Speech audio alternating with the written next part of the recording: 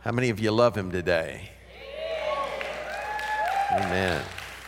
If you have your Bibles, I want you to turn with me to 2 Kings, the 7th chapter. And while you're going there, I want to thank everyone for all the happy anniversary wishes yesterday. That was very special. My wife and I celebrated 40 years. It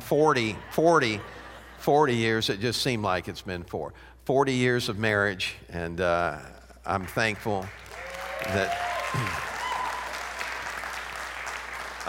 she still loves me. Amen. I love her too. Love you. What was I talking about? Oh, no. Okay. All right.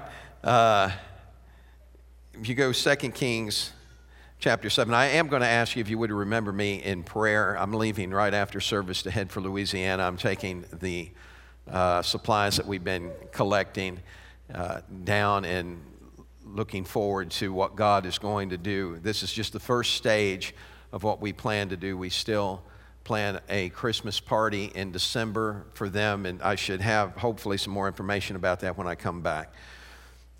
All right, 2 Kings chapter 7, starting with verse 1. Elisha replied, "Listen to this message from the Lord. This is what the Lord says. By this time tomorrow in the markets of Samaria, 6 quarts of choice flour will cost only 1 piece of silver, and 12 quarts of barley grain will cost only 1 piece of silver." The officer assisting the king said to the man of God, "That couldn't happen, even if the Lord opened the windows of heaven." But Elisha replied, "You will see it happen with your own eyes, but you won't be able to eat any of it." Let's pray together. Father, I thank you for your word, God, that it's life. I ask you, God, to just open our hearts and our minds, God, and let us understand what it is you're speaking and what you're doing in this hour. We give you all the praise and the glory for that in Jesus' name. Amen. I want to speak to you for just a little while this morning on and I'll share with you how this message came to me a little later into the message, but on this topic, I'm not done yet. Would you say that with me? I'm not done yet. I wonder how many of you have ever been at a restaurant and somebody came and got your plate before you got the last bite out of it. And it was like, ho, I'm not done yet. No, you don't take that from me yet. And, or you're getting ready to go someplace and you're trying to hurry your lovely wife along. And she's telling you, I'm not done yet. And the best thing you can do is just go do something until I'm done. Like read the Encyclopedia Britannica. I thought about how that, sometimes we don't understand the finished product. We just, we're looking at it. How many of you remember, I don't know what your life was like for you when you were a kid, but I remember being a kid and seeing Mom get her hair done sometimes. And man, it was like sometimes it just kind of really messed with me because I couldn't understand what was happening. Let me see if I can give you an idea of what I'm talking about. You know what I mean? It's just like you walk in on something like that and you're trying to figure out, what is that? What's the purpose of all that? And, and they just look at, well, I'm not done yet. I'm not done yet. And then, there's sometimes you look at that and you're thinking, man, there's a bunch of little mini hot dogs wrapped up in her hair. What's going on? What's all that aluminum foil about going on? And then you get people that look like they came from Mars, and it's like, what is that? See, all of this gets confusing to us, and it's because we're looking at it in the middle of something and we don't know the end product yet. But if you were able to see the end product, to see all the stuff on her head up on top doesn't bother me as much now because I see what the end result is. And flip to that other one. And sometimes when you feel like you're living your life in a trash bag and and then you realize that's not trash in there. There's a purpose for all that. So somebody say there's a purpose. So having said that, I want to share with you from the story that I just read to you, but I need to bring you up to this. So I'm going to relate to you what happened before this passage of Scripture that I read. There is a king in Syria, and he is trying to destroy Israel. He's out to defeat them. He has planned several ambushes. Problem is, none of his ambushes are working because there's a prophet in Samaria named Elisha. And Elisha keeps telling the king of Israel what the king of Syria is plotting. Finally, the king of Syria gets upset and he says, I want to know, he calls a meeting with all of his head guys and he said, I want to know what's going on. Which one of you is against me? Who keeps telling the king of Israel my plans? And the men spoke up and said, King, it's not us. There's a prophet in Samaria that tells the king of Israel what you whisper in your bedchamber. How many of you glad to know that God knows what you're going through? Matter of fact, let me cue you in here a little bit. God knows what you're going through better than you know what you're going through.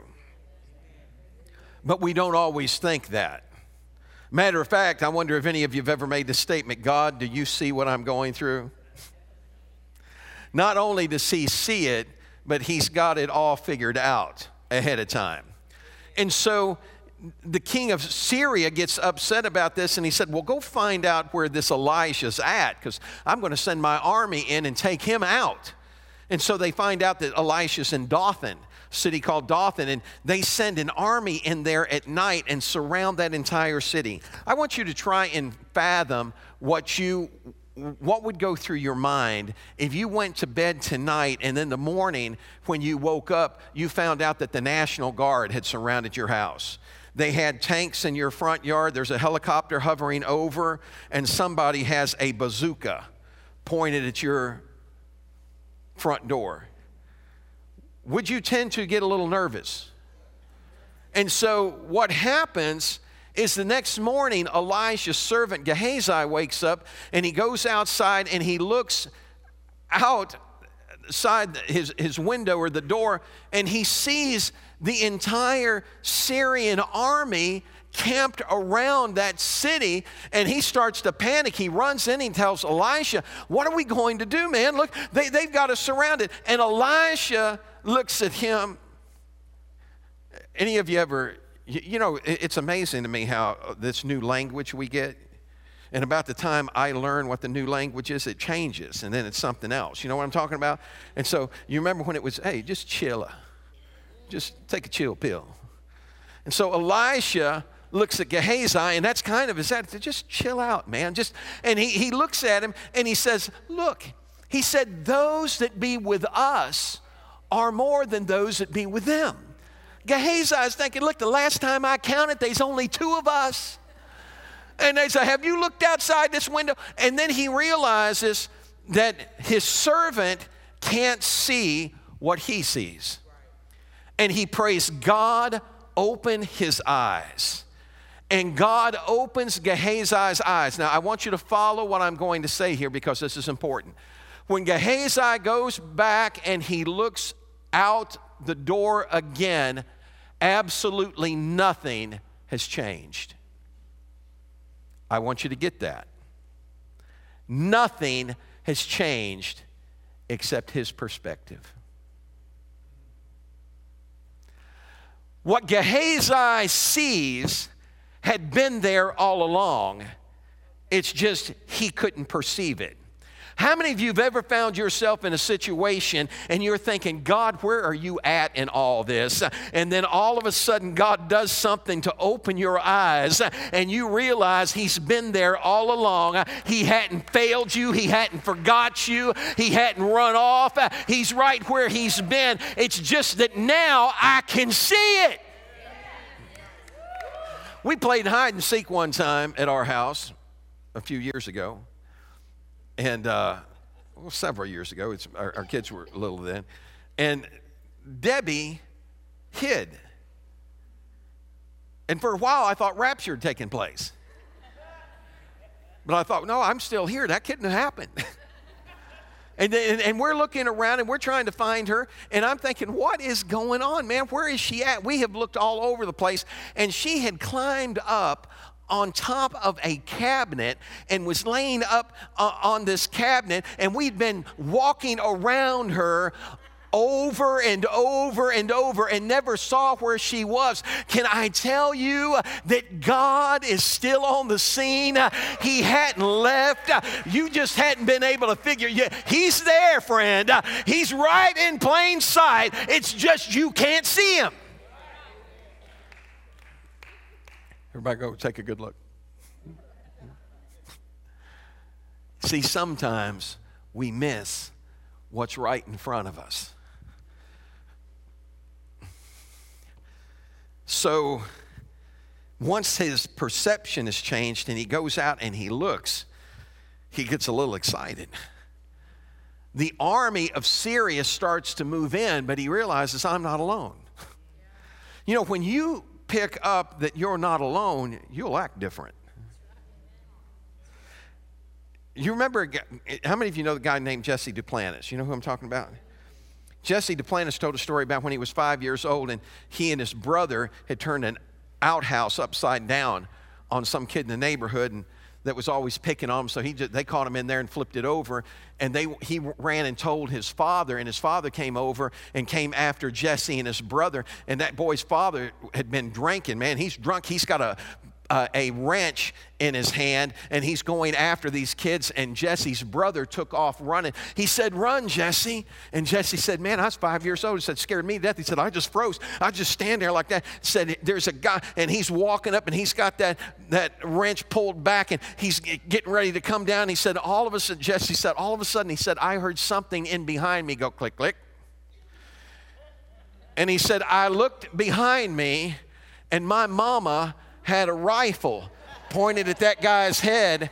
And she said, "You touch my son and I'll drop you where you stand." He said his daddy came running out of the house yelling, "Drop it, mister. She's crazy. She ain't kidding, man. She will kill you right where you're at. Do not tempt this woman." And so that guy dropped that wrench, and that little 5-year-old boy's perspective changed. He found great confidence, and he started dancing around saying, "You want some of me?"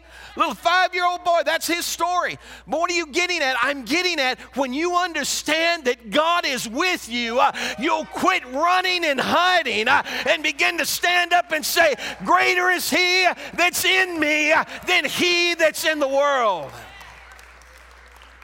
Perspective.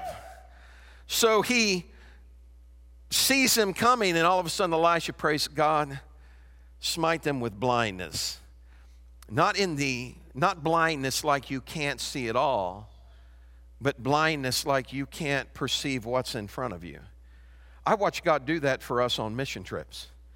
I went through Mexico at different times, and man, look, you get caught in customs at the border with trailers. We would pull trailers in all the time, and I had them open a trailer up one time and look right at supplies I was taking in to build an orphanage. And and they closed the trailer door. They never did that, man. I'm telling you, anytime that happened, I was tied up on the border for hours. I was paying people to let me through. And then all of a sudden they just closed the doors, and I thought, what just happened? Did they not see what was in that trailer? They come into Dothan, and they can't see who Elisha is. And Elisha tells them, "You're in the wrong town, but if you'll follow me, I'll take you where you want to go." So he takes them into the capital city of Israel, Samaria. He leads them right into the king's place. All the Israeli army surrounds them, and he prays, "Open their eyes." And they see that they are outnumbered. And that Israel's king is jumping up and down going, "Can I kill him? Can I kill him?" Oh, don't look at me like that. Don't act like you ain't never asked God, "God, could I just hit him once? Just one time, Lord. I know vengeance is yours, but I'm just wanting to help out." And Elisha looked at him and said, "No. You're not going to kill them. You're going to feed them and let them go." Why? Because Elisha wanted them to understand that the God of Israel is real, that he's a powerful God, and it's not his will that any should perish. And so they feed them, they send them back, and everybody say, time passes on. So several years later, the king of Syria shows back up in Samaria. He's got his entire army with him, and he surrounds the city, and he puts it under siege. I don't know if you know the history of Russia. When I was making mission trips to Russia, I read about the 900-day siege during World War II of St. Petersburg and how people were starving to death, nothing to eat. He surrounded that city and refused to allow anybody in or anyone out. And it got so bad, the food supply got so low that they're paying 80 pieces of silver for a donkey's head and 5 pieces of silver for a cup of dove's dung. Now, dung is just what it says, dung. I've watched commentators try and clean that up and say, oh, it was, no, that's not the translation. They're guessing at that. No place else in Scripture when somebody says dung are people trying to scratch their head and figure out what it is. Dove's dung. Sometimes we end up eating something that we thought we never would. You ever been there? Oh, maybe not physically, but you end up believing something or doing something that you thought you never would. They're devastated. The king's walking through the city, and a woman cries to him from the wall, and she looked down and she said, help us, help me, O king. And he looked at her in mad desperation. He looked back up and he said, if God doesn't help you, how am I going to? And he said, what's wrong? And she looked at him and she said, this woman yesterday agreed with me that we would eat my son, and then today we would eat her son. She said, yesterday I cooked my son and we ate him. But today she has hid her son from me. She is asking the king to make this woman give up her son so they can eat him. He rips his clothing, and in desperation he cried out, and can I put it in plain English? He said, let God do this. If I don't take Elijah's head off of his shoulders today, let God do it to me. And he sends a man to go murder the prophet. Why? Because he is so upset at what he's going through. He's thinking back to when Elisha brought the enemy right in his hand, but he's forgetting that it wasn't his power that did that to the enemy. It was the power of a living God. And he's thinking, why couldn't I kill them? Why couldn't I have destroyed them then? And I wouldn't be here now. Let me tell you, we get in trouble when we're trying to figure out what God's up to. We need to just learn how to trust him. He sends to Elisha's house, and Elisha said, God's told Elisha what's going on, and he says, there's a man that's been sent by the king to murder me. Hold the door and don't let him in, because the king's right behind him. And then the king shows up, and when the king shows up, he looks at Elisha and he says, why should I wait? He said, this mess is from God. Why should I wait for the Lord any longer? And I'm going to tell you why he should wait for the Lord a little longer. Because God is not done yet. Turn around and look at your neighbor and say, God is not done yet. You may feel like it's over. You may feel like everything's gone too far. You may feel like giving up hope and thinking, why even try anymore? But that prophet looked at that king and said, King, I want you to understand that today they're selling donkeys' heads for 80 pieces of silver. But by this time tomorrow, you'll be able to get 6 quarts of flour or 12 quarts of barley and pay 1 silver coin, because God is not done yet. The king's assistant standing there looked at Elijah and said, even if God opened the windows of heaven, this could never happen. And that man looked at him and he said, oh, you're going to see it, but you're not going to experience it. You're never going to taste it. And I thought about that. I thought about what's going on. And let me tell you how this message came about to me. See, here's the deal, is we all face something, don't we? We all go, it may be your children may be running around so far away from God and they don't even act like they're interested in God. But I'm telling you, don't give up hope because God's not done yet. Your spouse may be giving you fits and say, I don't want to be down at that church. I don't want to go there. I'm not going to serve God. Don't give up. He's not done yet.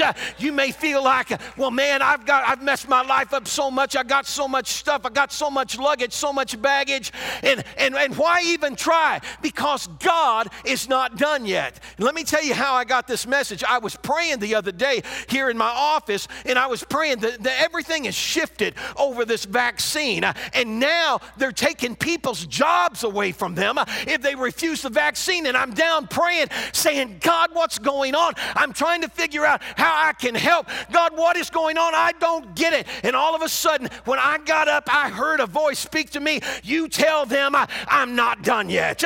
You tell them I'm not done yet.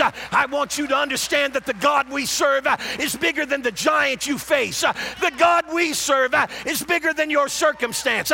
It's bigger than your situation. And there's nothing that God can't do.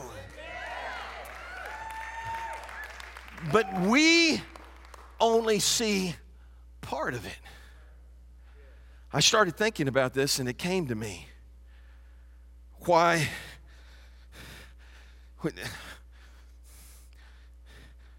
Where our mistake is, or let me say my mistake. It's because when I looked at this story, something came to me. That Israel was focused on two things. They were focused on their problem and the people causing their problem. And they forgot all about God. You see, sometimes we look in the mirror and we're focused on us and them, and we forget all about Him. And He's saying, I'm not done yet. And thank God for 4 lepers that had been kicked out of town. They're not allowed in town. They're kicked out of town and they're sitting where they are and they're dying. And they finally looked at one another and they said, why should we sit here and die? He said, if we go into the city, they're starving to death, man. We go in there, you got to have 80 pieces of silver to get a donkey's head.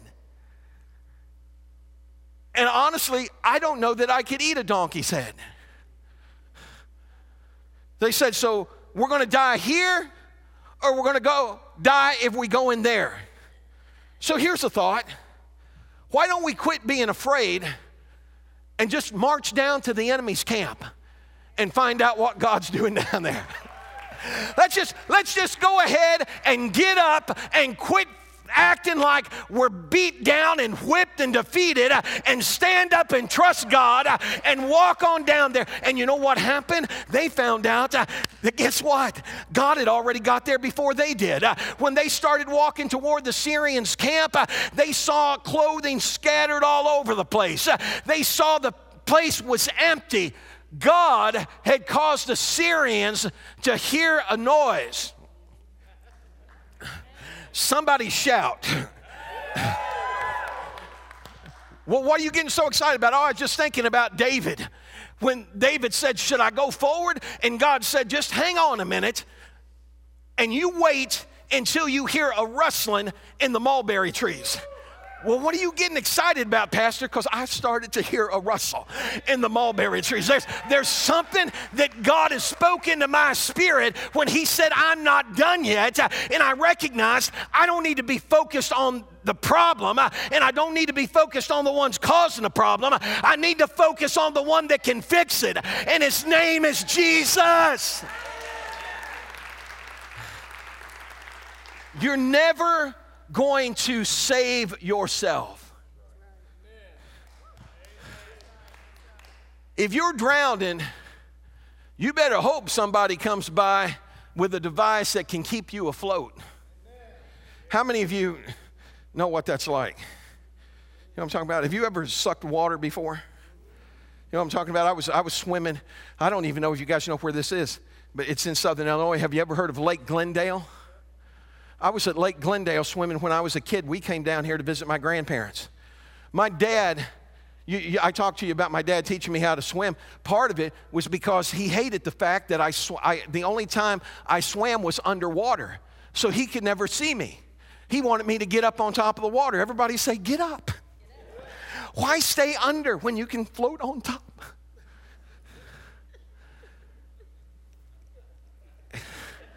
I had been swimming underwater at Lake Glendale. Here's the problem with swimming underwater. You can only stay there so long. And I had stayed as long as I could stay. And I was getting ready to break the top of the water, and I had two older brothers. Say thank God for older brothers. Don't you just love them? I was getting ready to break the top of the water, and just as I started breaking the top of the water, one of my older brothers shoved my head back under the water, and I sucked up half of Lake Glendale. Felt like it. Man, I got a mouthful. I'm fighting to get away from him because he didn't just push me, he held me. And I'm fighting to get away from him, and I thought, man, I'm going to die. And I finally got back up on top, and I started coughing and spitting and got all that out of me. And then I determined I'm not going under anymore. Oh, you did. When you get tired of sucking water, when you get tired of feeling whipped and defeated all the time, you're going to make up your mind to get your focus on the one that can keep you on top. You're going to make up your mind, I'm not giving up and I'm not giving in. Somebody say, he's not done yet. I thought about how sometimes we're ready to throw in the towel, ready to give it all up. When I was a young man, my uncle and my brother jumped on me. I had an unusual family. We're outside, and my brother's 6 years older than I was, and my uncle was a lot older than I was, and they both jumped on me. I was like 18 at the time, maybe 17 at the time, and they jumped on me, and they had me down, and they were, we got you. I wasn't done yet. I'm not done yet. I'm not staying down here. And I started pushing myself up, and my brother had locked his legs around my neck, and I stood up with my brother hanging from my neck, and he's swinging like this from the ground, and my uncle's wrapped up all around me, and they're hanging on to me, and I thought, you're not keeping me down. Hear what I'm saying. The scripture said we've been made more than a conqueror through him that loved us. This isn't a time to let the devil take you down. This is a time to say, here I am, God. I may not understand what's going on. I may not understand why it's going on, but there's one thing I do know, that God knows all about it. He's already got it figured out. He's Alpha, Omega, and everything in between. How many of you are ready for God to use you? How many of you are tired of being pushed under? How many of you want to get to the top and stay there?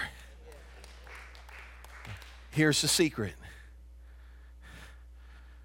Quit looking at me. And quit looking at yourself. And quit looking at the giant and start looking at God. I had to learn a lesson from a little shepherd boy. I'll go fight the giant. He said, you're not able. There'll always be someone in the crowd to tell you you can't. But what about when God says you can? What about when the scripture says, I can do all things through Christ, which strengthens me? We act like that. Sometimes that scripture gets taken out of context, and we act like I'm Superman. Paul is talking about, he said, look, I know what it's like to go through some stuff. I know what it's like to do without. And he said, and I'm telling you, I can do all things through Christ, which strengthens me. What's Paul saying? Paul's saying, I know in whom I've trusted and whom I believed, and I'm persuaded he's able to keep that I commit to him until that day. Amen. Everybody say he can do it. Come here a minute. Travel with me. Christmas. I don't remember the year. Long time ago. Everybody say long time ago. This year our Christmas program is called an old-fashioned Christmas. So go back with me. Long time ago. I love snow at Christmas. It had not snowed. It had rained. It had rained, man. And where we lived at, the road was flooded. You remember this? Oh, it's coming back now. The road is flooded. I kid you not. It is pouring down rain, and I prayed that night, and I said, God, please don't let this rain get in our house, because it was coming up. It was this high in the road. When I got up the next morning, the water was all around my property's edge, but none of it was on my property. Somebody say, he ain't done yet. Say, but you gotta get to Christmas dinner. And Christmas dinner was at her mom's house. And we can't do the car, water's up to here. And so I decided we'd walk. Everybody say, we're gonna walk. And we walked as far as we could walk, and then the water came. And when the water came, I said, I don't know about this.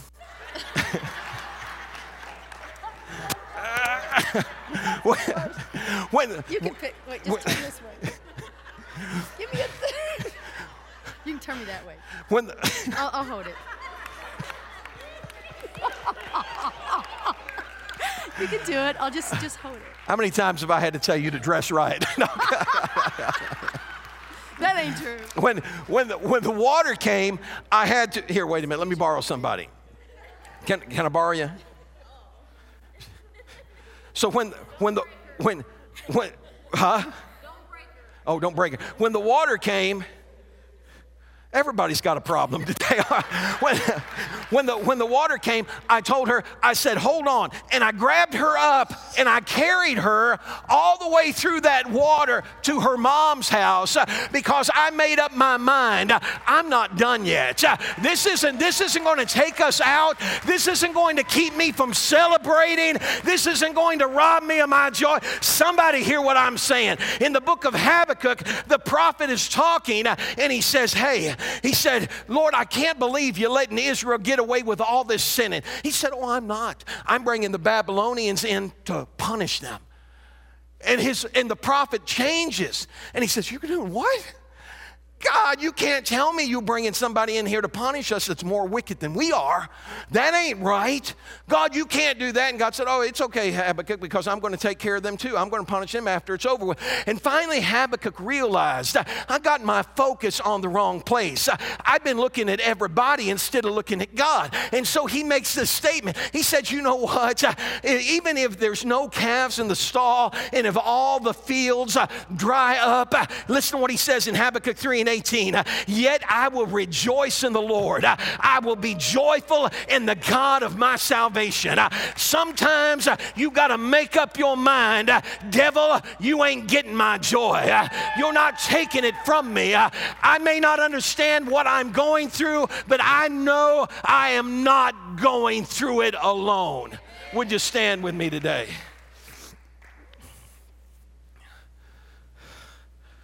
Don't let him have your joy. Why is joy so important? You'd think by going to some churches, you'd think joy didn't matter at all. Praise the Lord. The Bible says in Nehemiah tells him, he said, look, all the people started weeping and crying when they read the law because they realized how far they were from keeping it. Did you ever wake up one day and think, man, God, I've really messed up? Anybody? I guess I'm the only one that wakes up like that, huh? Ever wake up and feel like, God, I'm so far from... And so the law is read, and they realize how far they are from keeping it, and everyone started weeping. And Nehemiah stops them. He said, this isn't a time to weep. They had just rebuilt the walls. They were on their way back. God had been so good to them. But sometimes we're focused on the wrong thing for so long that we lose sight of where we are and who He is. And so Nehemiah told them, he said, quit weeping. This isn't a day to weep. He said, I want you to go your way, and I want you to eat the fat and drink the sweet. Everybody say, eat the fat. Somebody talk to me about fat for a minute. If you're a cook in here, what does fat do for food? It flavors it. Don't invite me to your house and lay down a piece of beef jerky in front of me with mashed potatoes and gravy. Because and I like beef jerky, but if you promised me steak, and he said, don't let this take your joy away. He's saying, go your way, eat the fat, drink the sweet, and take it. And what did he say? He said, and share it with those for whom nothing has been prepared. Everybody say those 4 lepers. I talked about the 4 lepers in the service, didn't I? Those 4 lepers that had been thrown out. That said, everybody said, we don't want you around. They're the ones that showed back up and said, hey, y'all, they looked over the wall, saw them out there. Is that gravy on your mouth? These folks starving to death, and these people out there eating mashed potatoes. One of them got a turkey leg. And they said, and what did the lepers say? They went in and they saw what God had done. They partook of what God had done, but then all of a sudden they said, wait a minute, we're not doing right. This is a good day, and we're not sharing the news. He said, if we don't share this, something bad's going to happen. We need to share it. Turn around and look at your neighbor and say, I got to share it. How many of you in here has God been good to? Well, then share it. Somebody say, I got to share it. Pastor, they told me they didn't want to hear it. I don't care. I'm going to share it anyway. I'm going to, that's like, you win. Well, maybe I ought to use a different. I started saying that's like you win $1 million playing the lottery. Pay your tithes, folks. Pay your tithes. That's like all of a sudden you get a brand new car given to you, and you don't tell anybody because you're afraid that they'll be upset.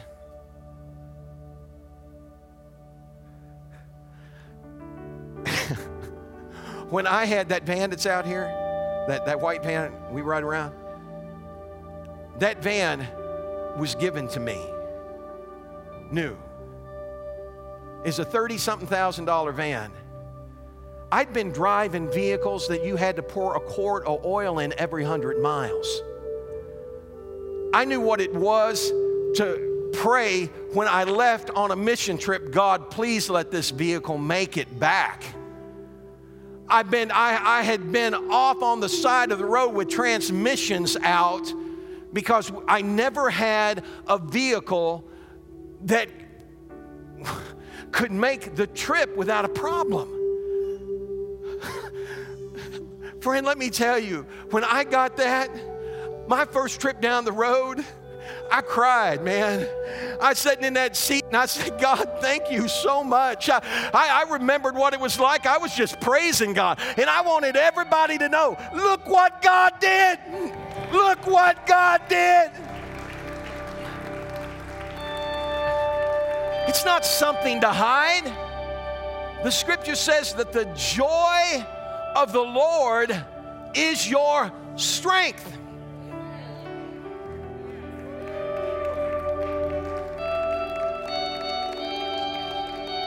Pastor, I'm just so depressed. Maybe it's time to check your level of joy. The joy of what? The joy of my circumstance is my strength. The joy of my situation, the joy of my bank account, the joy of my pocketbook, the joy of my medical chart. No, the joy of the Lord. And can I tell you that God has never had a bad day? God knows the end from the beginning, and He's got a plan and a purpose for your life. So those moments you go through that you're not sure of, those times that you experience where you're a little uneasy and you're not sure of the outcome, I'm telling you, don't let the devil rob you. Don't let him get your focus off what it needs to be. Man, God spoke to me so plainly, and I understood. I've got to quit looking at us, and I got to quit looking at them, and I need to get us all focused on Him. How many of you are ready to get focused on Him today? So this is what I want you to do. You're in this place today, and I'm going to need some ushers to help me. You're in this place today, and you've got a need. I want you to come. I don't care what the need is. I'm telling you that God is more than enough. Everybody say it with me, more than enough. When I say I don't care what it is, I'm not talking about in the sense that I'm not compassionate about what you're going through. I'm saying that you're never alone, that God has got you covered. He's going to take care of it one way or another. Everybody say He'll take care of it. I was on my way, as you stretch your hands to heaven with me right now. You believe God can take care of it? Church, you believe God can take care of it? And I want to hear a shout of yes. Now mix a little bit of joy in that yes. Are you ready? Yeah, that's it. That's it. Go ahead, do yours. Yes, because those lepers said, you know what, man, I'm going to die if I sit around here. I'm just going to trust God. I'm just going to go ahead and walk on down to the enemy's camp, find out what's going on down there. By the time he got to the enemy's camp, he found out God had already taken care of it. Stretch your hands to heaven. I give you praise for it. Come here, just say, stand. Just stretch your hands to heaven with me. I want you to look at me just a second as you raise your hands. I want you to stop me if I'm wrong here. You've been under a lot of stress. Is that true? There is, I see like this cloud that's hung over you, and God is saying, I want to break that off of him. I'm going to remove it. And you've tried to figure out how to get this lifted, and you hadn't been able to. God is going to supernaturally do something for you. Church, are you? Stretch your hand.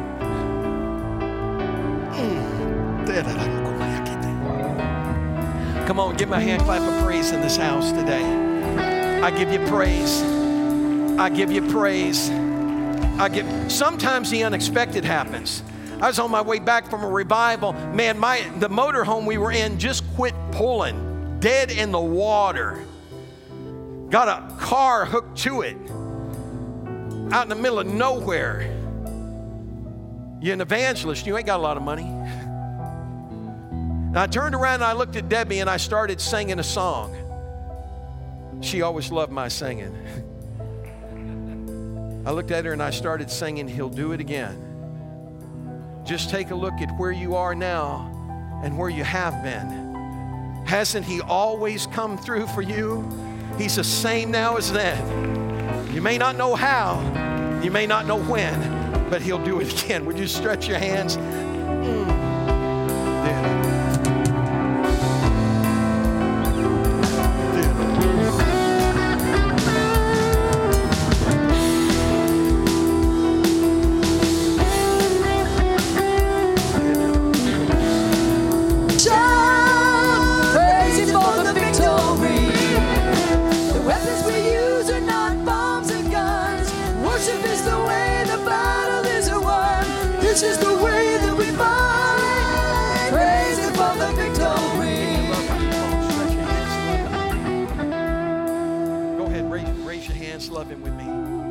There's a way to have victory all the time, even when it seems you've crossed the enemy's lines. Praising the Lord keeps the devil confused, and worship drives him out of his mind. What's the next line? He knows he's beat, so he's in retreat. He knows he's beat, so he's in retreat. Praise him for the victory. Some of the greatest moments in my life, some of the greatest breakthroughs came when it seemed the darkest. And then all of a sudden, God did something out of nowhere that I wasn't expecting. And I knew it had to be God. Sometimes with all of our thinking and all of our ingenuity, we can't do it. And we have to find that place of surrender. God, I'm trusting you.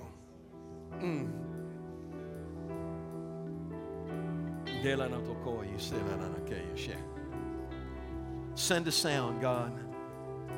Send a sound.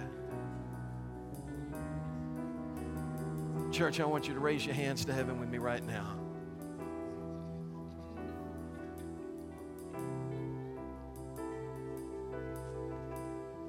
We're asking you to do, God, what we can't do. And we understand that there is no limit to you.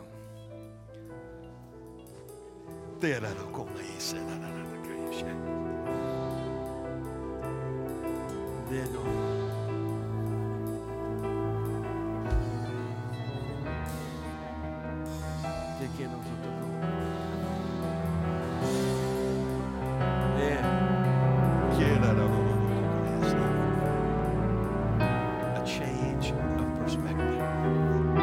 In Jesus' name, I give you praise. Can you love him with me? Love him with me. Come on, stretch your hands to heaven and love him.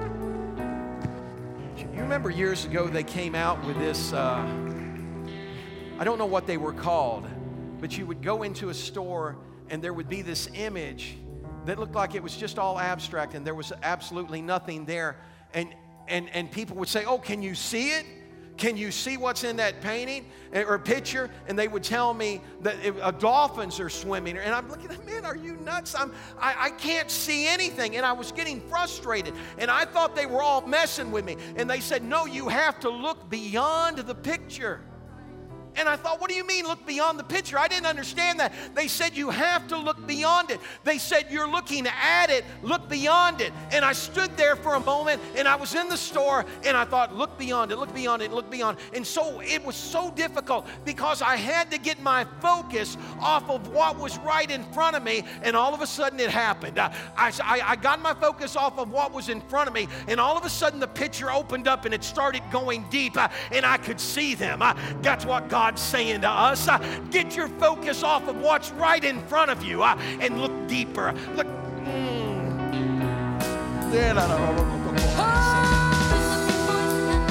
Glory to God. Clap your hands, make a joyful noise. Hallelujah. Blow your trumpets and shout. Praise him for the victory. The weapons we use are not bombs and guns. Worship is the way the battle is won.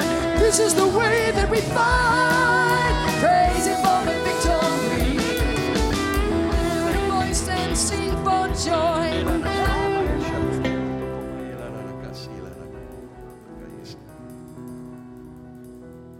Hallelujah.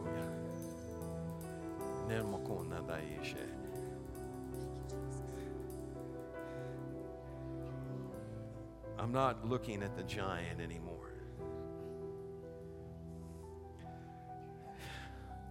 Today, my focus shifts to the giant killer, the giant slayer. Goliath was bigger than David. But Goliath was minuscule in the eyes of God. As you stretch your hands to heaven with me right now, church, all the way across this building, God, we bring our giant to you. Set him at your feet and declare by faith that you're bigger than the giant trust you, God, that you're changing everything. I give you praise for it right now. Right now. Right now. God. Thank you, Jesus. I praise you for it. Lift up your voice and sing for joy. Clap your hands, make a joyful noise. Blow your trumpets and shout, praising for the victory. The weapons we use are not bombs and guns. Worship is the way the battle is won. This is the way that we fight, praising for the victory. Sometimes we make the mistake of trying to figure out how God is going to do it. And that's not what we've been called to do. We've just been called to trust that God is going to do it. Father, we trust you today. We believe you for it, Father. We trust you in Jesus' name. Thank you, Father. Praise him. Praise him. Praise him. For victory. Praise him. Praise him.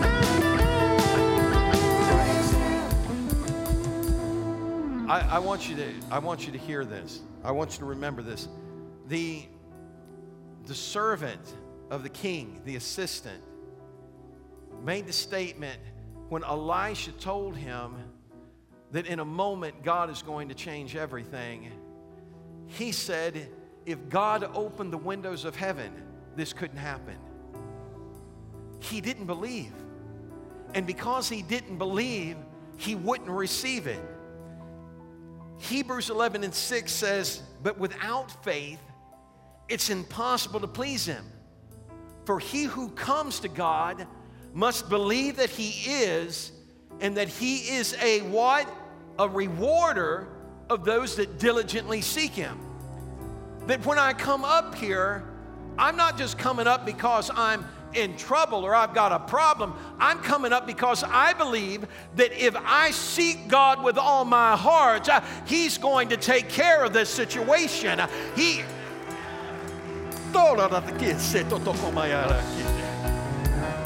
is a rewarder of those that diligently seek him. Hallelujah. Hallelujah. Hallelujah.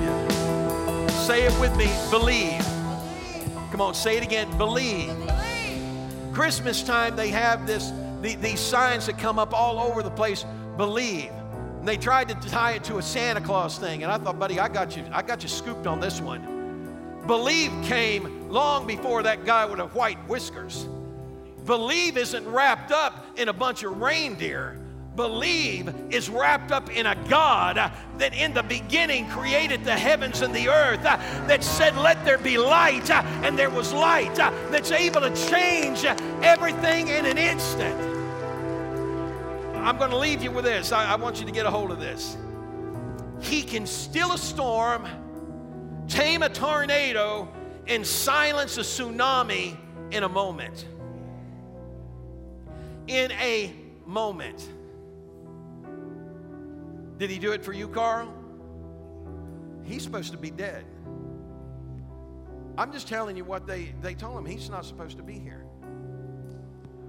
But he's here. Why? Because God said, I'm not done yet. I'm not done yet. Yes. There's some of you that aren't supposed to be here. Gerald, you was shot. Everybody giving up on you. Your life was so messed up, you even thought it was all screwed up. And in spite of what you thought and what everybody else thought, God said, I'm not done yet. I'm not done yet.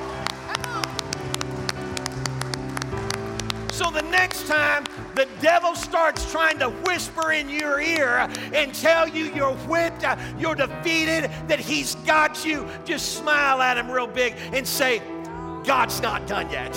And because God's not done yet, I'm not done yet either. Come on and give him a shout of praise in this house. Hallelujah. Hallelujah. I want you to, now here, look, here's the deal. You don't get to keep this to yourself. You have to share it. You need to take your turkey leg in your hand and go declare. I mean, folks thought I was flipped out. I didn't care. I thought, for the first time in my life, I found something real. And I wasn't letting go. I was not letting go. God has been good to me. He's let me see His hand at work in so many ways. But He's not done yet. And I've asked Him to let me see His hand at work one more time in the lives of you here. Let me see, God, you do the miraculous. Work a miracle. So I want you to say this with me right before we dismiss. I know. No, that was my part. I'll get to yours in just a second. That's good, though. You're right there with me. I know that donkeys' heads are selling for big bucks today. But He's not done yet. Within 24 hours. That's what He did. It was within 24 hours. Turn around, look at your neighbor and say, I've been wanting to do this. Look at your neighbor and go, get ready, get ready, get ready. Because a miracle's coming. A miracle's coming. Get ready, get ready, get ready, get ready. Your miracle's coming. Get ready. He's not done yet. Come on and give Him a shout of praise in this house. Praise Him. Praise Him. Praise Him. For victory, for your victory. Praise Him. Praise Him. Praise Him. For victory, for victory. Let me pray for you right now. Father, I pray your blessing over this congregation, that you bless them going out and coming in. God, that you, Father, do the impossible for them. God, when we're looking for something to happen a certain way, amaze us, God, when you cause it to happen a way we didn't even think about. God, we thank you that you're in control. We look to you and we believe you. We trust you. Now help us to share the news in Jesus' name. God bless you. We love you.